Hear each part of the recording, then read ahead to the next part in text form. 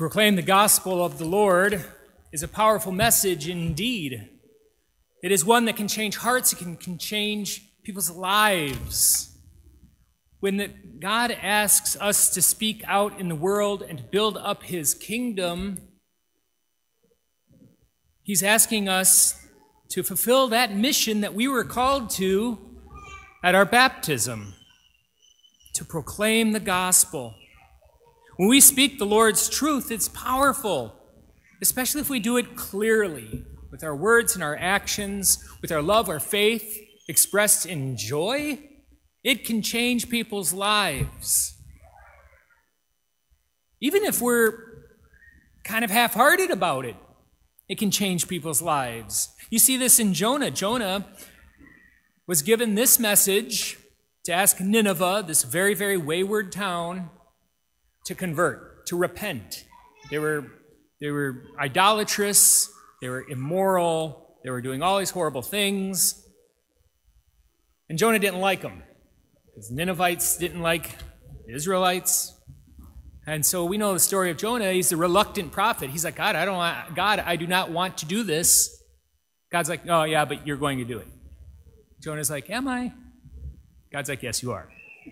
Jonah says, I'm going the other direction. God's like, are you? And then, whatever, he gets tossed in the water, eaten by a fish, he's spit up on the beach, and he's like, fine. I am going to go into Nineveh.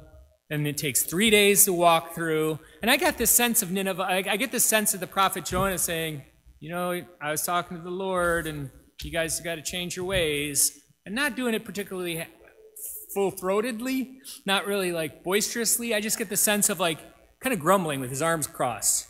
That's the prophet Jonah in my head. It's a very short book. It's meant to be a comedic book. It's just how God can work, because the truth of the message just pierced the heart of the Ninevites, and they're like, wow, okay, things are wayward. They're aware of it. They just were just barely reminded by Jonah, the reluctant prophet, and they convert. And then Jonah's mad about it. That's the book of Jonah in a nutshell.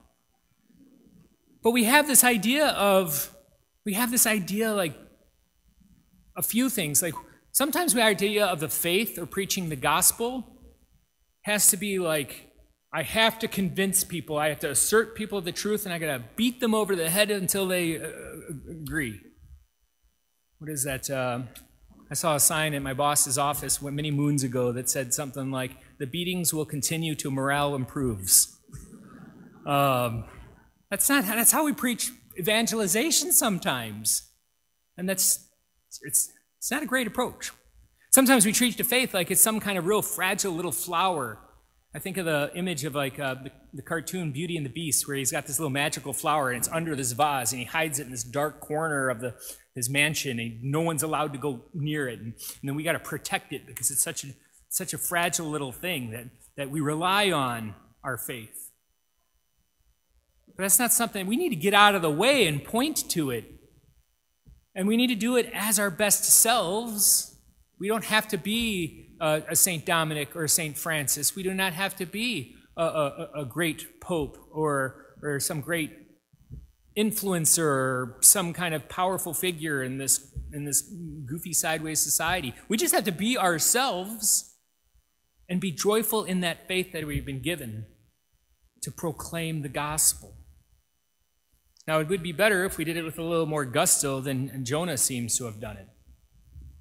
Repent and believe in the gospel. It was Jesus' invitation, and it was enough for Andrew and Simon, James and John to just change their lives. And if you don't think other people can experience the full presence of Christ in our witness, then you are sorely misunderstanding our baptismal call and our participation in his divine spirit. Yeah, we are not individuals, we are not Christ, but as the church, we are the body of Christ, and through his Holy Spirit we share in that mission as readily as the apostles called and sent into the world with their special mission, their personal mission. We hear this word gospel, and I think it'd be handy for us to be able to proclaim the gospel, to know what we mean by that. We hear that word, gospel. But if I ask most of us, and even like 16 years ago when maybe right out of seminary, I knew more, I think. I forgot a lot. So maybe 8 years ago, if you asked me, give me a good thumbnail elevator pitch. What's the gospel? What's the good news? I'd fumble, and I'd probably have fumbled with it. But I'm going to give you this 4-piece, and I got this from a father, I think John Ricardo. I got to look up his name for tomorrow. His last name's Ricardo, I know that. There's 4 classic traditional understanding of what is the gospel message. Because we hear the word gospel, we hear good news, that's what it means. It means a proclamation. If you want to be geeky with the Greek, the word's kerygma. So perhaps you've heard that word if you read churchy things, the kerygma. What is that? The proclamation, the announcement of the good news. We hear the word gospel, we think of the 4 evangelists, Matthew, Mark, Luke, and John, the first 4 books of the New Testament we call the Gospels. But that's not what Jesus is referring to in the gospel when he says believe in the gospel, because he's saying stuff before it's written. What does Jesus mean by this? Well, the gospel is this, and then his father John Ricardo breaks it down into 4 words. And so it's CCRR, 2 C's, 2 R's. Created, captured, rescued, and a response. So the old-timey, traditional, theological, there's little sentences and things that go with it. But I think if we just remember these 4 words, or the 4 ideas, created, captured, rescued, response, these 4 things unpack for us a way of looking at how we can proclaim the world, proclaim to the world, to invite people to repent and believe in the gospel. Maybe, like Jonah, that's all we need to say to somebody. But I doubt it. I don't think if we're walking down the sidewalk and we're passing somebody, they say, hey, good morning. And you say, repent and believe in the gospel. I'm not guessing it's going to change their lives. I could be wrong. I don't know. But it's probably not the route I would recommend. When I think about this created, captured, rescue, and response, here's what I mean by this. This is the 4 kind of pieces of what this means, the good news.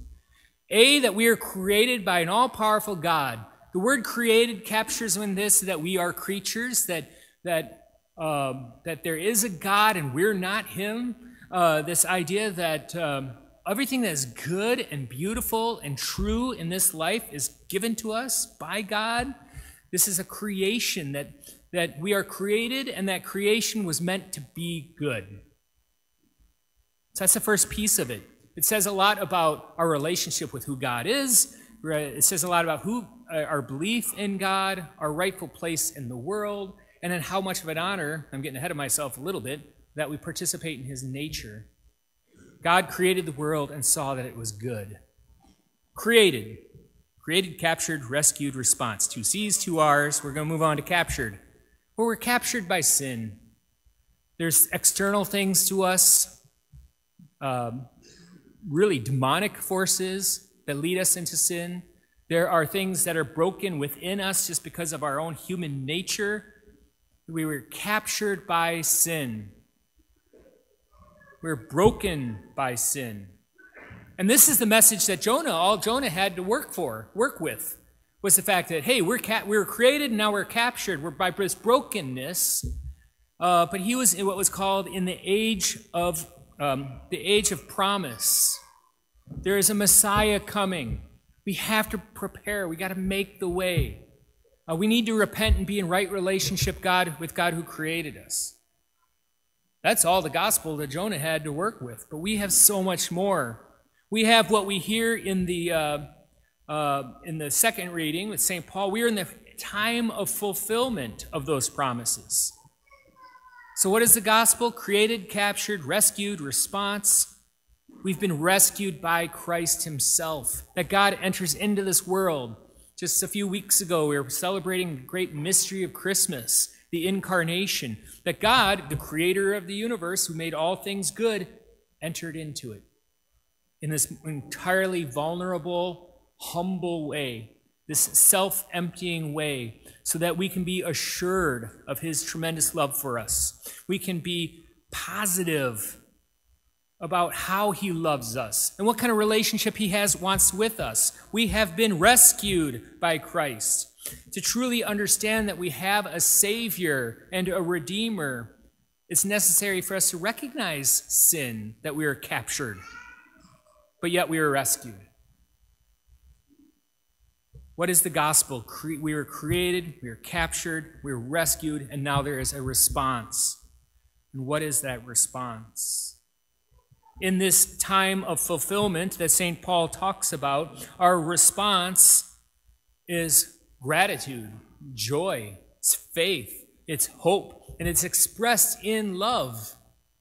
It's this recognition that being rescued, the Lord himself has sent the Holy Spirit among us so that we can be that message to others. A message, an invitation to this greatness to which we are all called. The goodness of our original plan of the Lord, who made us, who created us. He's setting things right. That is the gospel. Now, I think just memorizing created, captured, rescued, and response isn't particularly helpful to convince anybody. But I think if we really pondered this idea and prayed about what it means that we are created in right relationship and who God is who created us, or we sat and we pondered about how we are captured by our sinfulness from within our own brokenness or from without the brokenness of others, or perhaps even the broken spiritual evils that exist in this world, that we are captured, but it's not, the story doesn't end there with the great gift of Jesus Christ, who suffered, died, and rose for us. Our response is to invite others. Our response is to see things the way that Paul saw things, and that's why Paul talks about it being the fulfillment of time. It's a time of wisdom, of interior peace. It's a time of purpose. It's a time where things make sense. Do we look at things this way? If we consider what the gospel is and Jesus' invitation to us, repent and believe in the gospel. Believe that we are created and by whom and for what. Believe in real sin, that sin's a reality in our world. But believe that we are rescued from it, that sin, while central to the story, is definitely not the end. The end is our response to Christ's salvation that he offers us. St. Paul fully adopts this understanding of what the gospel was. He applies it to his life. That's what he means in the second reading when he says time is running out, that we're in the age of fulfillment. St. Paul came to understand that Jesus Christ was the fulfillment of God's promise, gave way to this age of fulfillment, and that's when everything changes. He dedicated his next 30 years of his life to helping others discover what he found: a personal relationship with Jesus Christ, an unconditional forgiveness of his sins, and the wisdom of joy of living this central truth out of his life. All the passing sorrows, joys, and worries of this present life do not disappear when we understand the gospel and what that means to proclaim it. But these things all fall into their proper place. Because while we were created in all that brokenness, we were captured. We know that we were rescued in Christ, and then we have a right response to it. Let us not be like Jonah, stuck in that age of promise with no hope. Because once Christ becomes the center of our lives, we see things from his perspective. He becomes a unifying factor. And to recognize that he's inviting us to respond. Created, captured, rescued, response.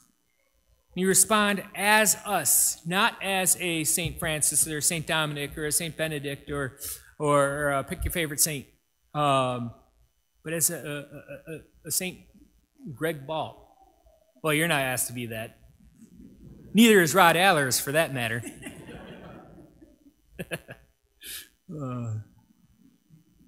Today, the Lord's going to renew his call to us personally, a real call to holiness.